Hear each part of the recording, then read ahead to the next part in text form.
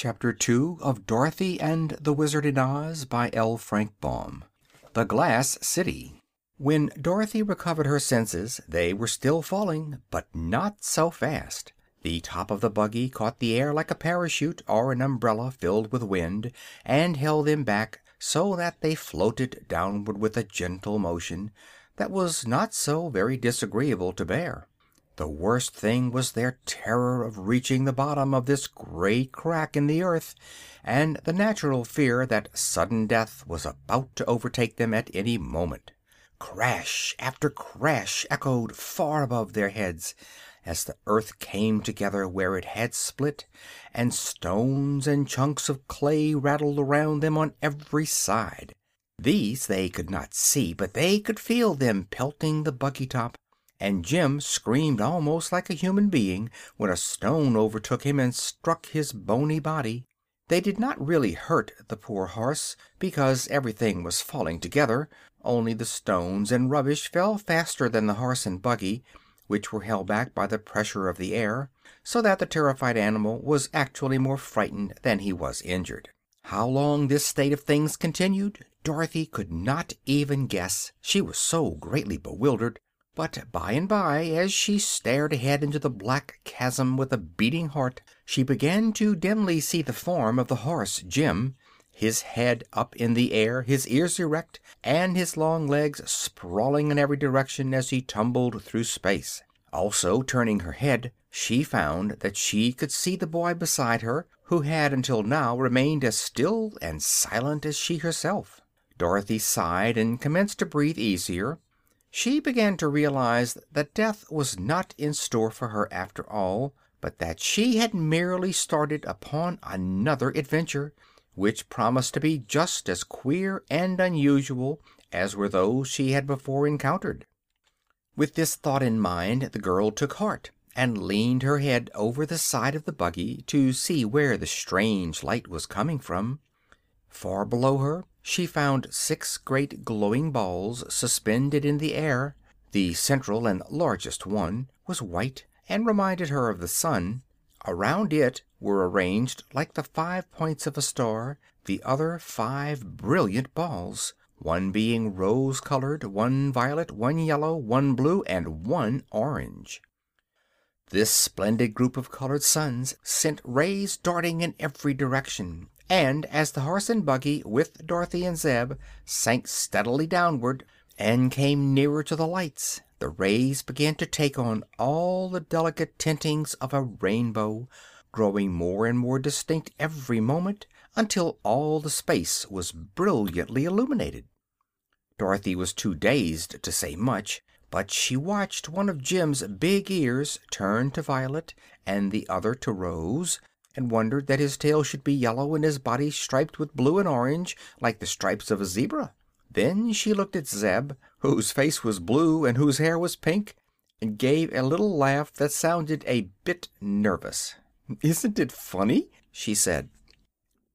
The boy was startled, and his eyes were big. Dorothy had a green streak through the center of her face, where the blue and yellow lights came together, and her appearance seemed to add to his fright. I don't see anything funny about it," he stammered. Just then the buggy tipped slowly over upon its side, the body of the horse tipping also. But they continued to fall all together, and the boy and girl had no difficulty in remaining upon the seat, just as they were before. Then they turned bottom side up and continued to roll slowly over until they were right side up again. During this time Jim struggled frantically, all his legs kicking the air, but on finding himself in his former position, the horse said in a relieved tone of voice, "Well, that's better." Dorothy and Zeb looked at one another in wonder. "Can your horse talk?" she asked. "Never knew him to before," replied the boy. "Those were the first words I ever said," called out the horse, who had overheard them, "and I can't explain why I happened to speak then. This is a nice scrape you've got me into, isn't it?" "As for that, we are in the same scrape ourselves," answered Dorothy, cheerfully. "But never mind, something will happen pretty soon." "Of course," growled the horse. and then we shall be sorry it happened." Zeb gave a shiver. All this was so terrible and unreal that he could not understand it at all, and so had good reason to be afraid. Swiftly they drew near to the flaming colored suns and passed close beside them. The light was then so bright that it dazzled their eyes, and they covered their faces with their hands to escape being blinded. There was no heat in the colored suns, however, and after they had passed below them, the top of the buggy shut out many of the piercing rays so that the boy and girl could open their eyes again. "We've got to come to the bottom sometime," remarked Zeb with a deep sigh. "We can't keep falling forever, you know." "Of course not," said Dorothy. "We are somewhere in the middle of the earth, and the chances are we'll reach the other side of it before long. But it's a big hollow, isn't it?" "Awful big," answered the boy. "We're coming to something now," announced the horse. At this they both put their heads over the side of the buggy and looked down. Yes, there was land below them, and not so very far away either. But they were floating very, very slowly, so slowly that it could no longer be called a fall, and the children had ample time to take heart and look about them. They saw a landscape with mountains and plains, lakes and rivers, very like those upon the earth's surface, but all the scene was splendidly colored by the variegated lights from the 6 suns. Here and there were groups of houses that seemed to be made of clear glass because they sparkled so brightly. "I'm sure we are in no danger," said Dorothy in a sober voice. "We're falling so slowly that we can't be dashed to pieces when we land, and this country that we are coming to seems quite pretty."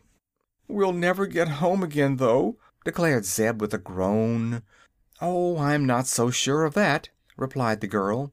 "But don't let us worry over such things, Zeb. We can't help ourselves just now, you know, and I've always been told it's foolish to borrow trouble." The boy became silent, having no reply to so sensible a speech, and soon both were fully occupied in staring at the strange scene spread out below them.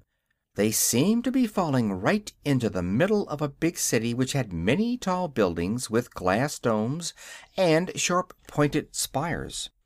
These spires were like great spear points, and if they tumbled upon one of them they were likely to suffer serious injury. Jim the horse had seen these spires also, and his ears stood straight up with fear, while Dorothy and Zeb held their breaths in suspense. But no, they floated gently down upon a broad flat roof and came to stop at last. When Jim felt something firm under his feet, the poor beast's legs trembled so much that he could hardly stand. But Zeb at once leaped out of the buggy to the roof, and he was so awkward and hasty that he kicked over Dorothy's bird cage, which rolled out upon the roof so that the bottom came off. At once a pink kitten crept out of the upset cage, sat down upon the glass roof, and yawned and blinked its round eyes. "Oh," said Dorothy, "that's Eureka." "First time I ever saw a pink cat," said Zeb. "Eureka isn't pink, she's white. It's this queer light that gives her that color." "Where's my milk?" asked the kitten, looking up into Dorothy's face. "I'm most starved to death." "Oh, Eureka, can you talk?"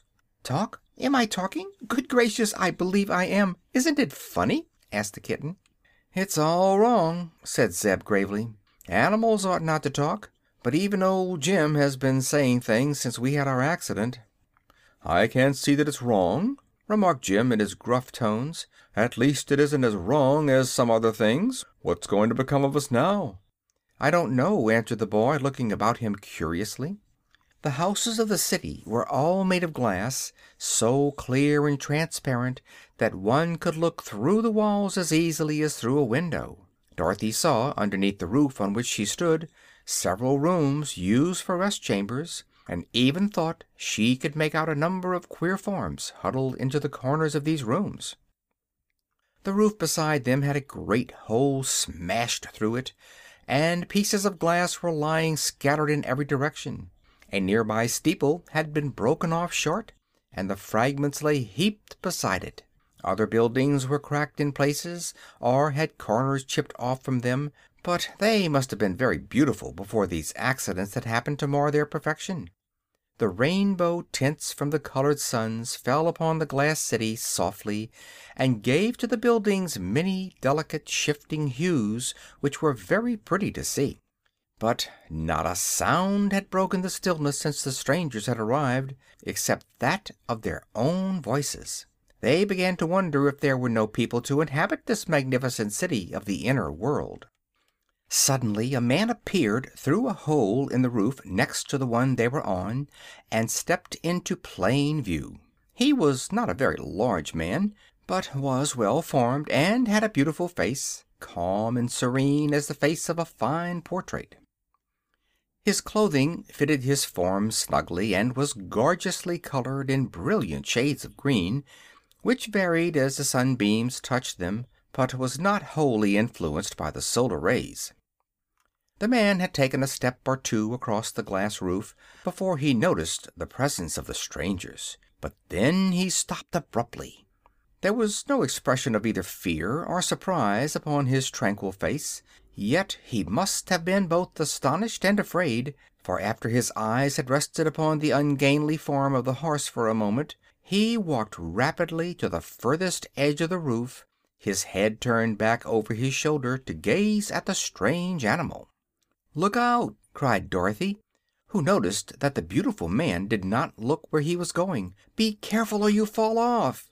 But he paid no attention to her warning. He reached the edge of the tall roof, stepped 1 foot out into the air, and walked into space as calmly as if he were on firm ground.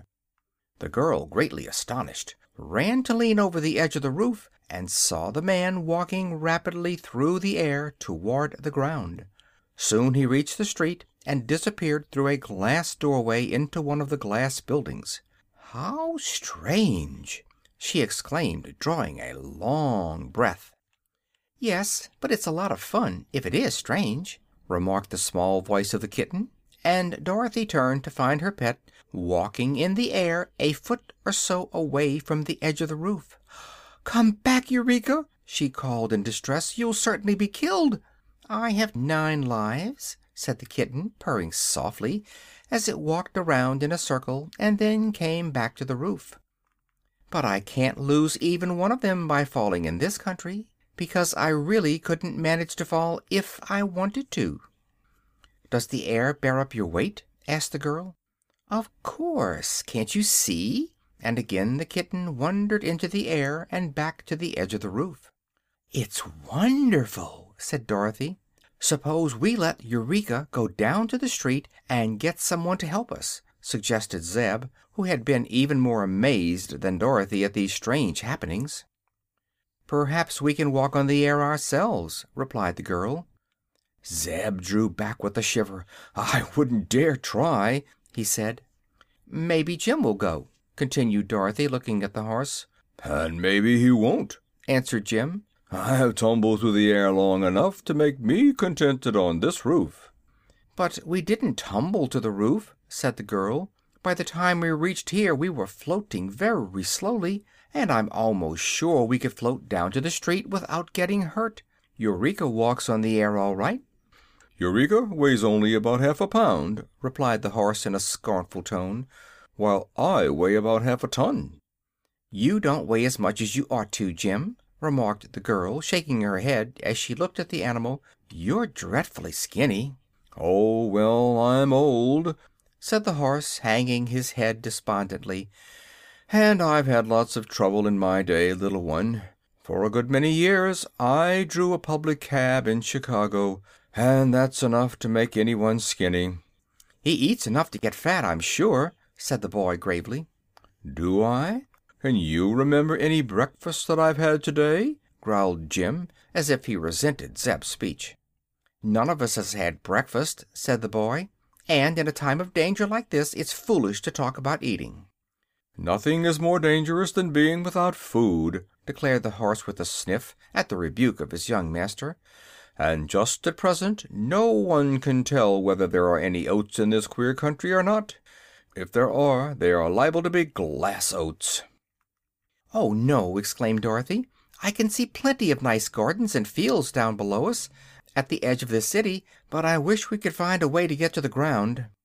"Why don't you walk?" asked Eureka. "I'm as hungry as the horse is, and I want my milk."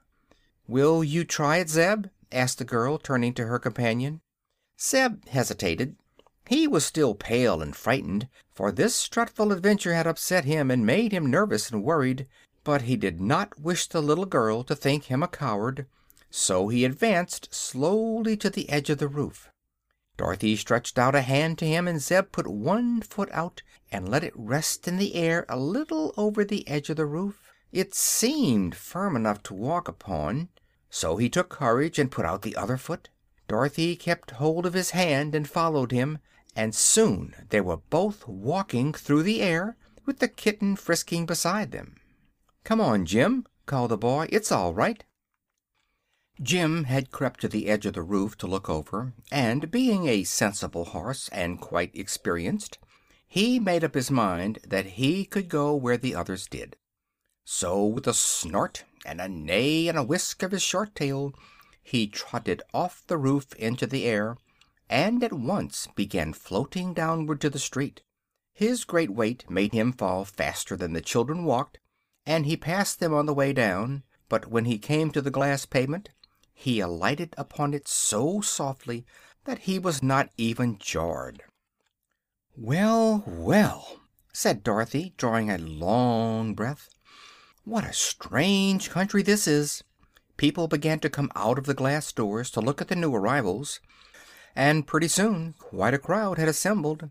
There were men and women, but no children at all, and the folks were all beautifully formed and attractively dressed, and had wonderfully handsome faces. There was not an ugly person in all the throng, yet Dorothy was not especially pleased by the appearance of these people, because their features had no more expression than the faces of dolls. They did not smile, nor did they frown, or show either fear, or surprise, or curiosity, or friendliness. They simply stared at the strangers, paying most attention to Jim and Eureka, for they had never before seen either a horse or a cat, and the children bore an outward resemblance to themselves. Pretty soon a man joined the group, who wore a glistening star in the dark hair just over his forehead. He seemed to be a person of authority, for the others pressed back to give him room. After turning his composed eyes first upon the animals and then upon the children, he said to Zeb, who was a little taller than Dorothy, "Tell me, intruder, was it you who caused the rain of stones?" For a moment the boy did not know what he meant by this question. Then he remembered the stones that had fallen with them and passed them long before they had reached this place. He answered, "No, sir, we didn't cause anything. It was the earthquake." The man with the star stood for a time quietly thinking over this speech. Then he asked, "What is an earthquake?" "I don't know," said Zeb, who was still confused. But Dorothy, seeing his perplexity, answered, "It's a shaking of the earth. In this quake a big crack opened and we fell through, horse and buggy and all, and the stones got loose and came down with us." The man with the star regarded her with his calm, expressionless eyes. "The rain of stones has done much damage to our city," he said, "and we shall hold you responsible for it unless you can prove your innocence." "How can we do that?" asked the girl. "That I am not prepared to say. It is your affair, not mine. You must go to the house of the sorcerer, who will soon discover the truth." "Where is the house of the sorcerer?" the girl inquired. "I will lead you to it. Come." He turned and walked down the street, and after a moment's hesitation Dorothy caught Eureka in her arms and climbed into the buggy. The boy took his seat beside her and said, "Get app, Jim." As the horse ambled along, drawing the buggy, the people of the glass city made way for them and formed a procession in their rear. Slowly they moved down one street and up another, turning first this way and then that, until they came to an open square in the center of which was a big glass palace, having a central dome and 4 tall spires on each corner. End of chapter 2.